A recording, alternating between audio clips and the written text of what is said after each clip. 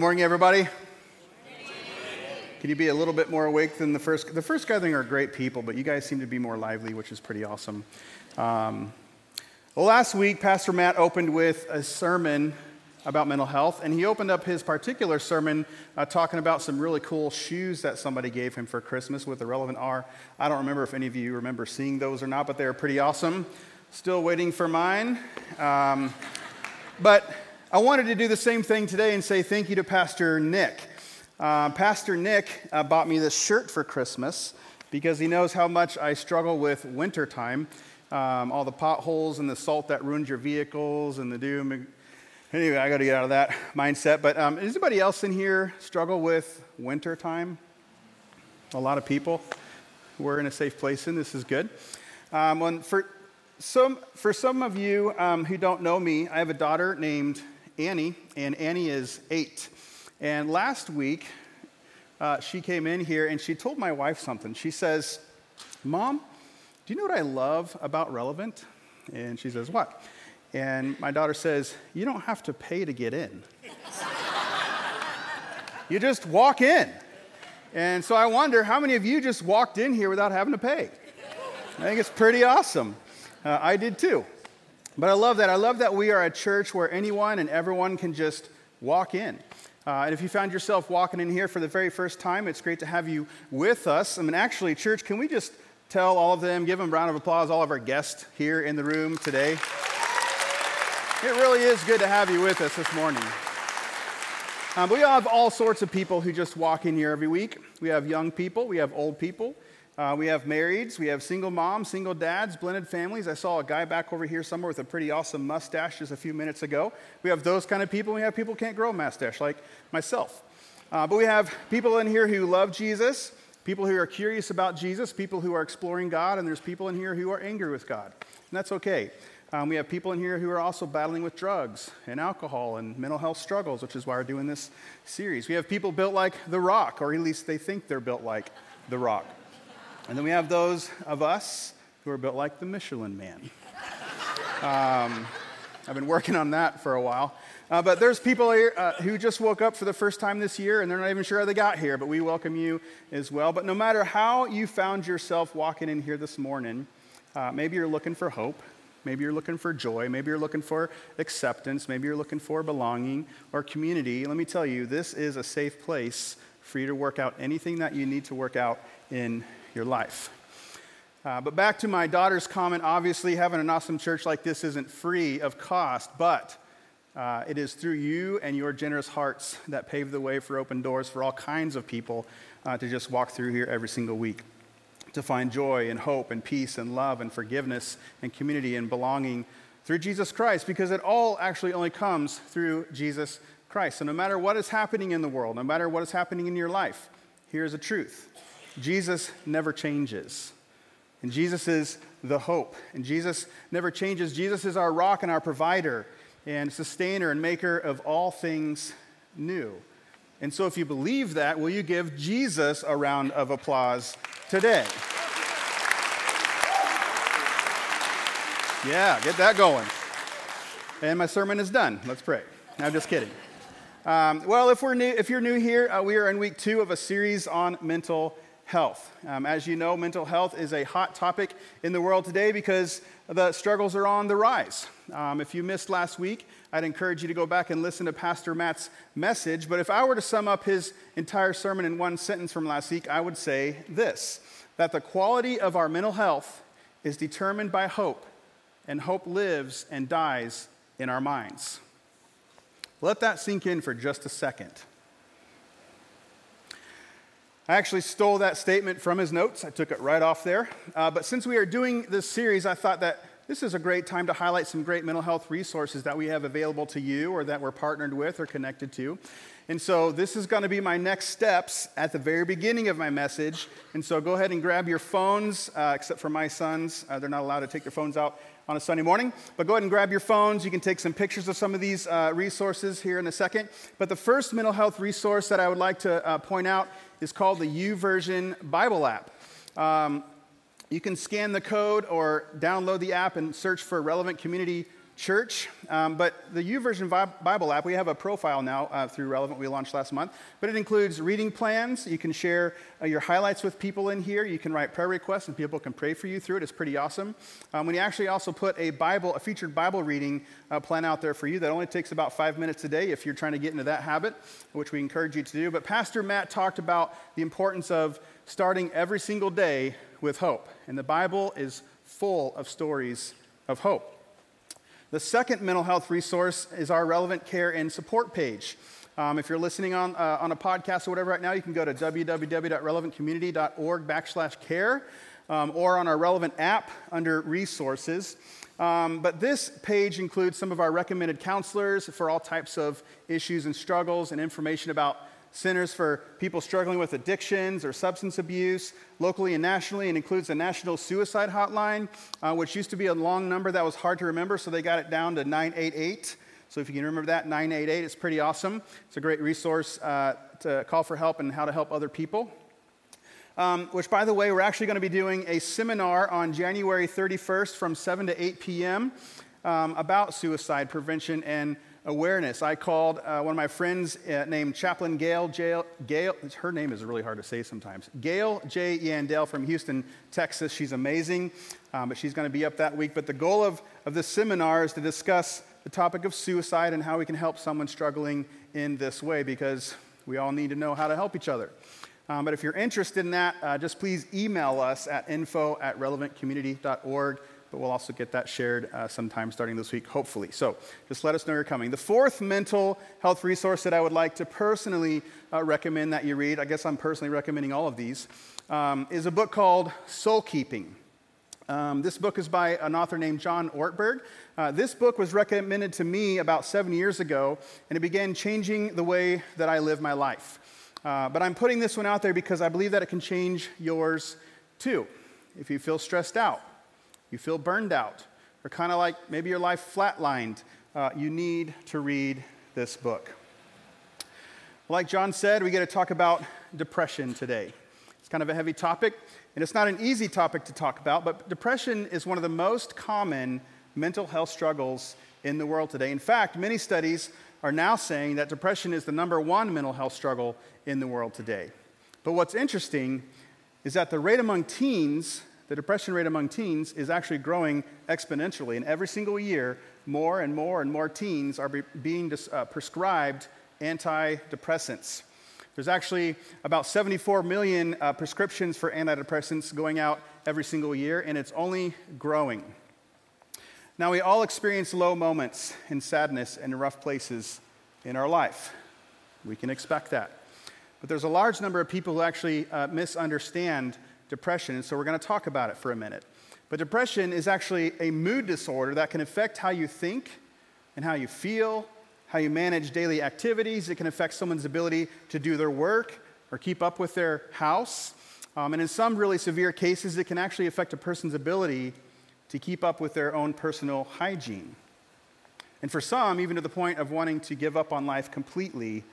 And people are experiencing depression. People who experience depression experience a variety of symptoms. I got a text from a gal from this church, actually, amazing woman, loves God. But she sent me this text this week to tell me about what her battle with depression looked like. She says, "I felt worthless, indecisive, like I was a burden to others. I wanted to sleep all the time, and I didn't enjoy the fun things that I used to enjoy, and I lost motivation to do simple tasks. And in my darkest moments, I believed that what I could contribute to the world wasn't worth continuing my life for, which led me to attempting to end it." Depression's a heavy topic, and when I was preparing for today's message, I actually learned that 2 out of every 3 people, that's 2/3 for the math geniuses in here, and maybe who's not, like me, 2/3 of people who struggle with depression don't actually seek help or receive treatment for their condition. And why is that? Well, some may not even be aware that they're struggling with depression. There's a lot of those. Some don't actually seek help because they aren't sure how. Some people don't get help due to the embarrassment that it might bring or that they think it might bring to their life. Some people don't want to acknowledge that they're depressed. Some feel too shameful to admit they are depressed. And this is especially common for those people in the church because we have Jesus, right? Or maybe I don't have enough faith, right? Or maybe I'm just not praying hard enough about it, right? And so they keep quiet. And we addressed that lie last week, that this is a lie from the devil to keep you in the pit. It's a lie. There's a gal that I know that I've known for a lot of years. She has a family. She has a good husband. She has a good job. She has a good heart, and she follows Jesus. I know she loves Jesus, but she struggles terribly with anxiety and depression. And in one of our recent conversations, I said, I think you're depressed. And she looked at me with a surprised face and then said, don't say that. There's nothing wrong with me. Don't say that. But church, listen. You have to acknowledge where you're at and say things out loud to begin your process of healing. And I believe so many people don't ask for help because they see us as a sign of weakness. But here's the reality. Asking for help is not a sign of weakness. It's a sign of wisdom. If you need help carrying that new refrigerator in your house, what do? You ask for help. If you need help with your homework, what do? You ask for help. You should at least. If your marriage isn't doing great, what do? You ask for help. If you're not okay, ask for help. Because asking for help is not a sign of weakness, but of wisdom. And so to the depressed person, it's okay to not be okay, but just don't not be okay alone. You got to ask for help. You have people who love you, but more than that, you have a God who loves you. And you have a God who is with you, and he wants to lift you up out of the pit of darkness because your ultimate help comes from him. Now, I know that depression is a complex issue, and I know that it's not a one-size-fits-all. And so I met with a lot of different people. I met with a licensed health mental practitioner. Can't even say the word. There's a lot of letters after her name. I met with a retired psychologist. I've talked with addiction specialists in California that I know because of the connection between depression and addiction. And I've talked with a lot of people in here, in this room, just because I wanted to know what your experiences were like or are like with depression. And I read a lot of stuff. I read a lot of material, like a whole lot. Like way more than Pastor Matt in his 5-chapter Lamentations books. Like, he doesn't read as much as I do. It's actually the real reason why he wears glasses, because he wants to look like he reads a lot and sophisticated and all, but he gets a little jealous sometimes of me in my book reading, so that's okay. We'll continue to love on him. But there are a number of reasons that cause depressions. And so I've grouped these into 4 different buckets, if you will, and we can kind of call these buckets of depression, buckets of depression. And that actually sounds very depressing. Bucket number 1 would be writing a sermon about depression. But these are in no particular order. And remember, I'm not a doctor. I am a pastor, and so that's going to be my bent for today. But everyone is different. And depression is not a one-size-fits-all. And my goal is to take a whole life approach today, because I believe that healing from depression actually takes a whole life approach. But I would put these into 4 buckets: biological, situational, relational, and lifestyle. L'Ecole. So it rhymes. I thought that was funny, but it's okay. There's a lot of people inside our body with there's a lot of things going on inside of our body. It's made up of a lot of different parts and systems and structures, and all of this is managed by our brain, and our brain directs our moods. But in order for our bodies and our brains to work correctly, it requires certain nutrients and vitamins and right levels of hormones and perfectly balanced chemicals and exercise and hydration and even sunlight, because sunlight somehow creates vitamin D in our bodies to function correctly. There's a lot of stuff going on with that brain health up there. When the body and brain is getting what it needs, our brain says, I'm happy. And it produces a good mood. But if it's not getting what it needs, then our brain says, unhappy. And you feel bad moods. I think God created our bodies to work in a magnificent way. But did you know, this was interesting to me, and I remembered this years ago, but when you go to see a doctor about depression, what do they look at first? They take your blood. Like, I don't feel well. Why are you taking my blood? They do this so they can check all of your hormones and your chemicals and your nutrients. And then they make their recommendations based upon that. And so for some of us, sometimes we're just simply lacking nutrients. Maybe we're not getting enough dopamine in our bodies that comes from exercise. Maybe you're just not getting enough exercise. Or maybe you could be experiencing hormonal changes. This affects a lot of people. Maybe you might experience postpartum. That's a real thing. After having a baby, your hormones aren't balanced. I know many women experience depression after having a baby, some way more severe than others. That could be going wrong and messing with your brain biology. Maybe you're not getting enough sunlight or sleep or sun rays. For others, you might be having some thyroid issues where that's kind of putting some things off balance in your mind. That's all affecting brain health. But a lot of times, a doctor will prescribe a medication for this, which, by the way, sometimes medications can cause depression. But these are all what we would call biological contributors to depression. Bucket number 2, I would call situational. A lot of people struggle with situational depression as a result of their circumstances. Maybe you lost your job, or you didn't get that promotion. Maybe you didn't get accepted into that college or onto that sports team, or maybe you're buried in a mountain of debt, and no matter what you do, you just can't get out of it. Or maybe you're going through a medical issue, or you just found out that you have cancer. Maybe you've had some trauma in your life. These are all situational causes to depression, and this affects a lot of people as well. And bucket number 3 would be relational. Just like God created our body systems to work in harmony with one another, He also created humans to work in harmony with one another. But when those relationships aren't healthy or they don't exist at all, it can affect us, and it can affect our emotions. Maybe your marriage is falling apart. Maybe you're going through a divorce, and this actually can affect your kids' depression too, if you got to keep up with what's going on in your kids' minds as well. Maybe you're experiencing a problem with the relationship with your child or one of your parents, and that relationship isn't healthy. Or maybe you're lonely, and you just don't have anybody around you. Maybe you have unreconciled issues between you and somebody else, because unforgiveness and bitterness can lead someone into depression as well.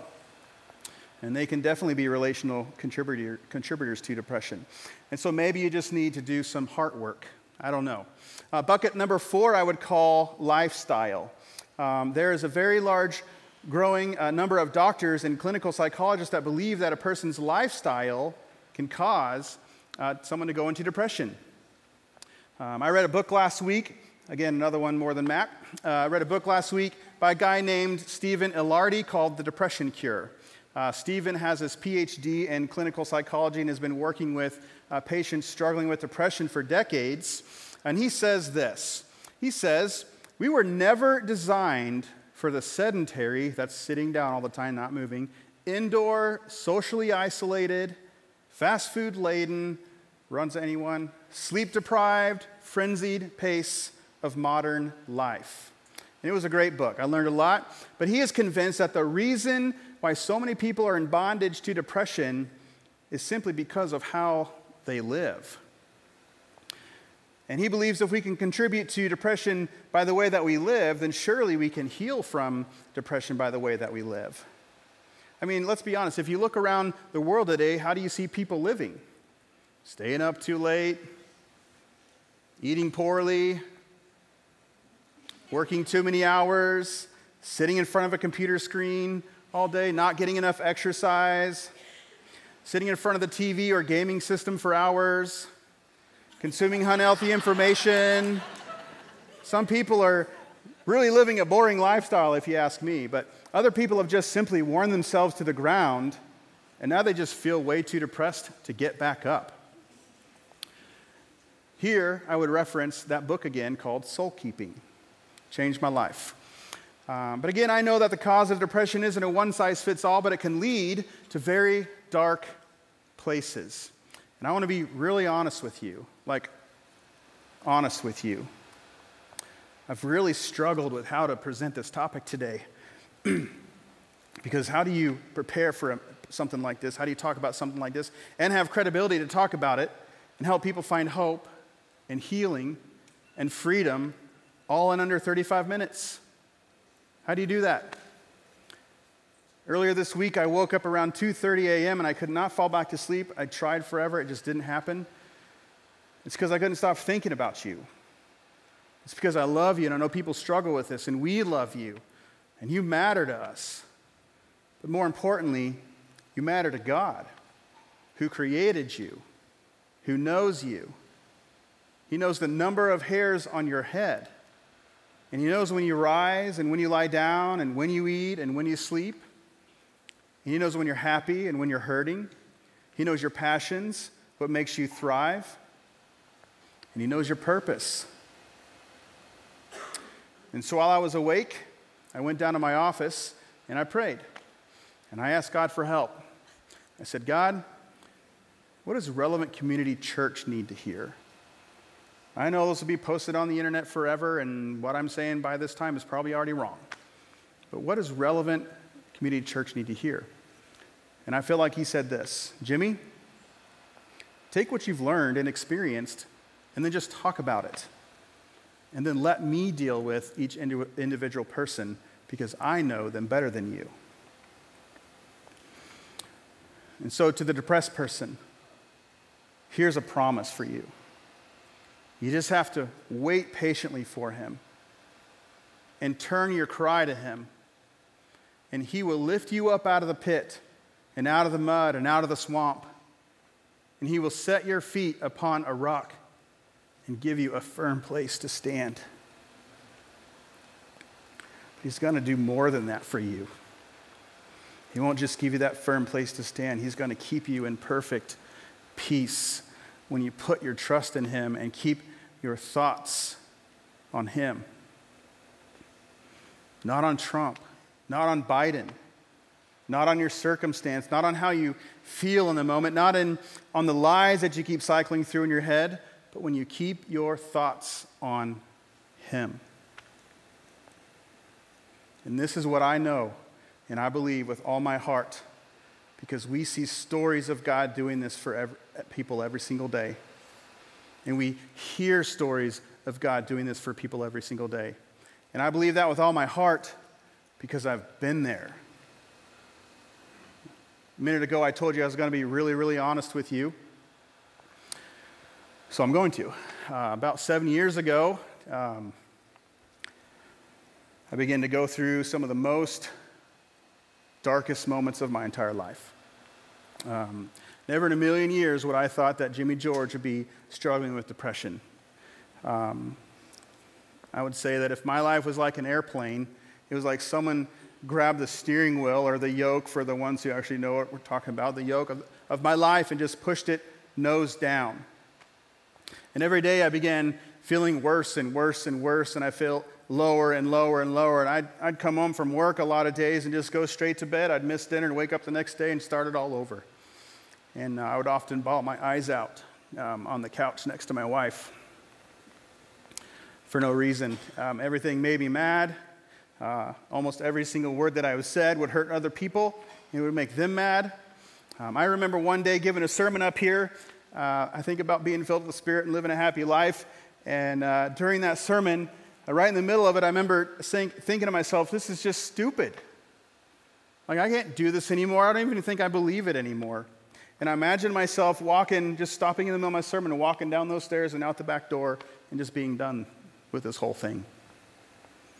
And one of my lowest points, I remember sitting in my basement thinking about what it would be like to leave everything and leave everyone that I had.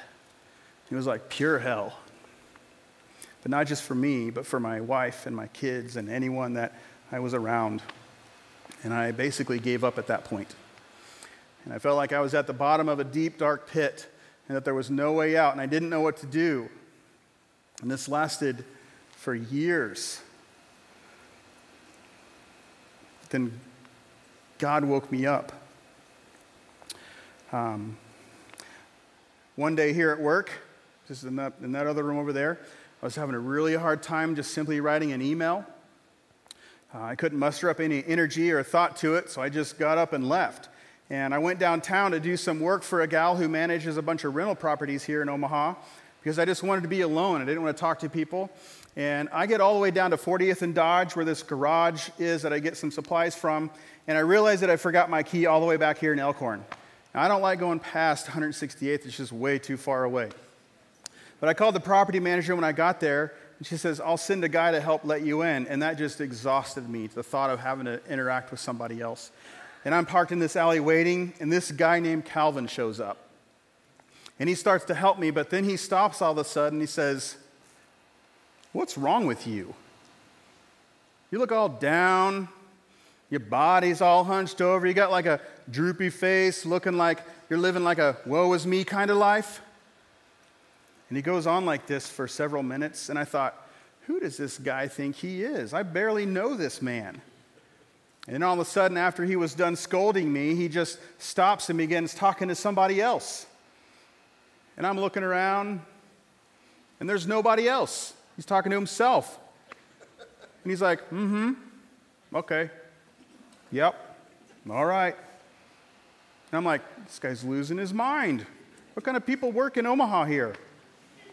But then he looks at me and he started describing the inside of my kitchen at my house. And he got so detailed to talk about the color and pattern of my countertops. And then he asked me a bunch of questions about the things that only my wife and I would know about. And at that moment, I literally about passed out because now he had my full attention. And he quiets down again and then starts talking to somebody else again. I'm looking around. I'm like, this guy, what is going on here? But I'm listening. What do you got going? What's going on here? Then all of a sudden, he steps back to the other side of the alley, and he says, you got to get back up, son. And he laid into me for a long time. And he told me that I wasn't dead, so I needed to stop acting like it. Except he was talking as if it was God himself talking to me, using the words like, I told you, I made you. And he reminded me that I have a purpose. He reminded me of my passions and my gifts and his plan for me. He reminded me of who I was in Jesus. It was like God himself was standing there in front of me. And he spoke to me firmly from across the alley like that for probably 15 straight minutes. But it felt like a father reprimanding his boy, but it felt really safe. And then when he was done, he shuts the back of my truck, and then he just leaves. And I got in my truck, and I bawled for a long time. And I literally started crying out to God for help. Help me, God. I don't know what is going on right now, but I'm listening. And for the first time in years, I felt something. I felt hope.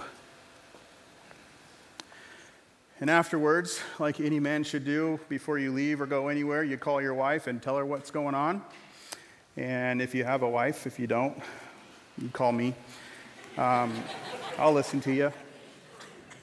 But I wanted to tell her what just happened. And so we met at home, and we had a long conversation. I acknowledged the way that I felt. I started talking about how I felt for a very long time. But I made the decision that day to do everything that I could to get help. And it was that day that God picked me up out of the pit, and he woke me up. And so I started making my bed. I hate making beds. It's so annoying. I started making my bed because it made me feel better, and I was doing something different. I started going for walks, although it was like to the end of the block and back, but I started going for walks. I still probably should walk farther. I began going to counseling. I actually got on some medication for a while. I started journaling my thoughts, because when you journal your thoughts, you start learning a lot about what's really going on inside your heart and your mind. I started rearranging my calendar and creating space for myself and working on my broken relationships through something called Fresh Start, which you've heard about here, hopefully.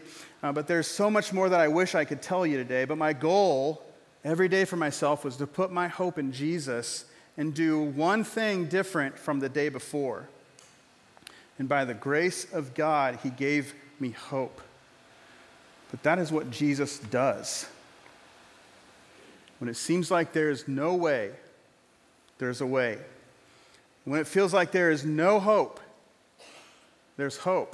And when it feels like there's no life, there is life, because there is Jesus, and he is life, and he is our hope. But here's the deal. You have to make the decision to grab a hold of yourself and point yourself toward that hope. I want to say that again. It's you that has to make that decision to take the first step toward healing. And it's available to you. There's something that we haven't talked about yet this morning when it comes to depression, but I believe that this is key.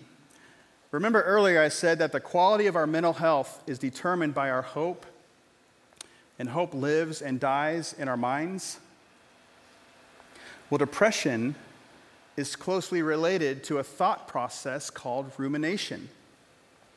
And rumination is a repetitive thinking or dwelling on negative feelings and thoughts, and it's that repetitive cycle. It's like turning your thoughts over and over and over in your mind. But the problem is they just get worse and worse and worse the more that you dwell on them. It's like chewing cud. It's gross. It's weird looking too if you can see an actual animal going up and down, like giraffes. You can see it moving up and down. But what happens is you swallow that negative thought, then you bring it back up again, and you kind of mull around it. And then you swallow that negative thought, and you bring it back up again. And you're like chewing it, you're chewing it. You never spit it out. For some reason, it's disgusting. But that's what happens inside your mind. That's what rumination is. And no matter what got a person into depression, it's rumination that can keep them there. And then the next thing you know, your thoughts are somehow becoming lies. And the problem with that is lies push out hope. And that's a dangerous place to be.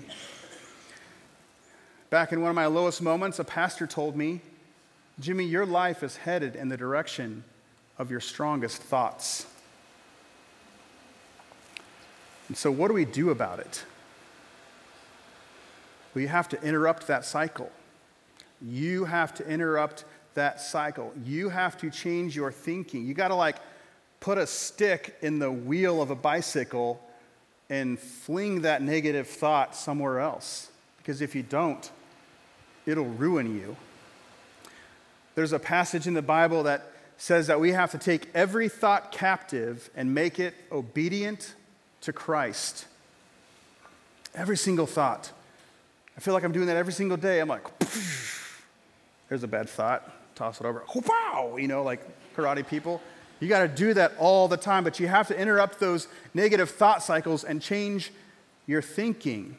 Well, change them to what? Thanks for asking that question. Well, the writers of Scripture answer this problem, this very thing. He says, you have to change your thinking to whatever is true. Here's the deal. Our feelings aren't facts. Our feelings can lead us to some crazy thoughts and some crazy actions and moments. And in the moment, they can make you to want to make a permanent decision. But we don't make permanent decisions based upon temporary feelings. And so in this case, we think about what is true. We think about whatever is noble, thoughts that are honorable and worthy of respect. We think about whatever is right, that's confirmed by God's word through Scripture. We think about whatever is pure and wholesome in your mind, whatever is lovely, what brings you peace, think about that. Whatever is admirable, think about a good reputation. How do you want to show up in the moment? And finally, if anything is excellent or worthy of praise, think about these things. And you know what is excellent and worthy of praise? Jesus. Because he's our hope. And he is the one that picks us up out of the pit and puts us back on solid ground. It's Jesus. And when you begin to capture these thoughts like that, it takes your mind off your circumstance. It takes your focus off of yourself and your woe is me. And it literally begins to change the wiring in your brain and begins to bring you hope.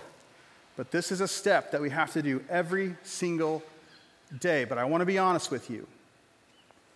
For those of you who've never put your faith in Jesus, you don't yet have this hope because it's only found in and through Jesus, but it's available to you. And you can take that first step today, and I hope that you do, because without him, you're never going to experience true and lasting hope. And here in just a minute, I'll give you that opportunity. But for everyone in the room and everyone listening later, depression doesn't discriminate. And it's different for everyone who battles with it. It's complex. But here's a question. Where do you need to ask for help?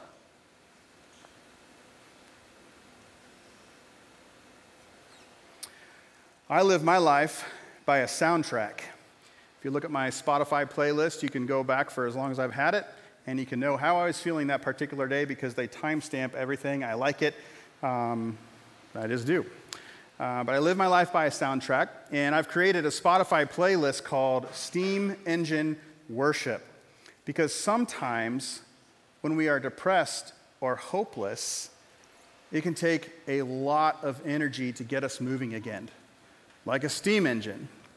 And it just, like a steam engine just sits there, and it's all heavy, like hissing, and there's bells and making racket, and people are all over the place. It's kind of a disaster, and it's just making all kinds of noise. It just sits there until you put a scoop of coal in the fire. What's that coal do?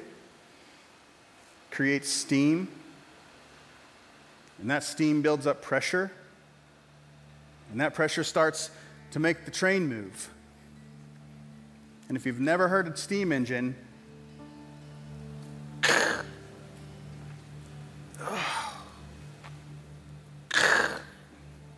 more coal, and it just gets faster.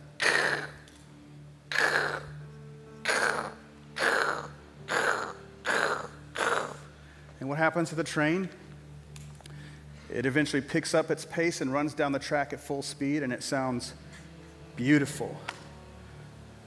And there's nothing that you can do to stop that. Your life can move again like that steam engine. You just need to shovel some coal on there, which is hope. It's Jesus. I need music like that to get me going, like a steam engine. It's got to be strong, and it's got to be loud, and it's got to help me drown out all the lies from the devil, so much so that I created that playlist for myself called Steam Engine Worship. You could probably Spotify it. You look on the, whatever you do to search things, just search for Steam Engine Worship, and you can listen to what I start my day with most days. It's really loud stuff. I love it. But this morning, we sing a song called Rattle, and it's all about the impossible things that God can do. That song's on my playlist. Because when I feel down or stuck or like I'm in a cave or like dry bones, I need some hope to bring me back to life. And just like that song, maybe you feel like dry bones. Maybe you feel dead. Maybe you feel like you're in a cave. Maybe you feel like you're in a tomb or that your situation is impossible. But here's the thing, with God, nothing is impossible. Just like Pastor Matt said last week, something we can do to find hope in those moments in our depression is to worship until you find hope and hope finds you. And so no matter where you are today, I want to help you get started. I want to help you change your thinking, and I want to help you break that cycle of negative rumination so that you can turn it to hope. And so we're going to sing this song. Our band is going to sing this song over you, but we hope that you join us. And if you find out that your body wants to get up during this song, well, then get up. If your lips want to cry out to God, then let them cry out to God. Even if you don't have the energy, just talk through those lyrics, because that's what I've had to do. I have to talk through some of the lyrics with the energy that I have. You got to pull yourself up sometimes. You got to talk to yourself. Let this song be your prayer, and let us sing this song over you. Let this be your battle cry. But for those of you who have not yet taken that first step of putting your faith in Jesus, who is the anchor of hope, this is your chance. And during this song, you can pray something like this right where you are. Jesus, I need hope. I know I'm a sinner and I can't do this on my own. And I need a Savior. Will you be my Savior? And will you be the forgiver of my sins and the leader of my life from this day forward? Will you be my anchor of hope?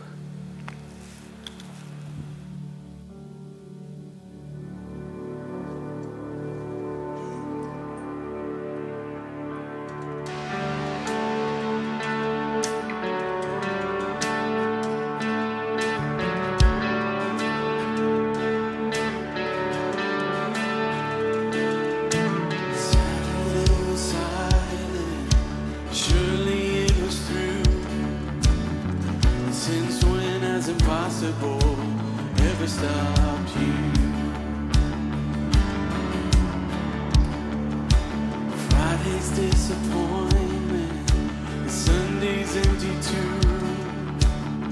Since when has impossible ever stopped you? Pentecostal fire, stirring something new. You're not gonna run out of miracles anytime soon. Resurrection power, it runs in my veins too. Yeah, I believe there's another miracle here in this world.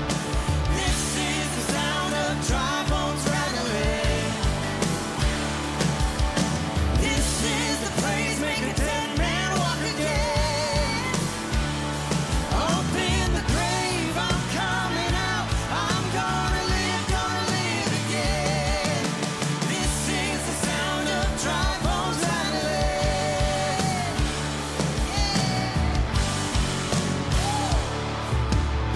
If you're in a dark place this morning, we just want to remind you that God is able to save. He's able to heal. He's able to deliver.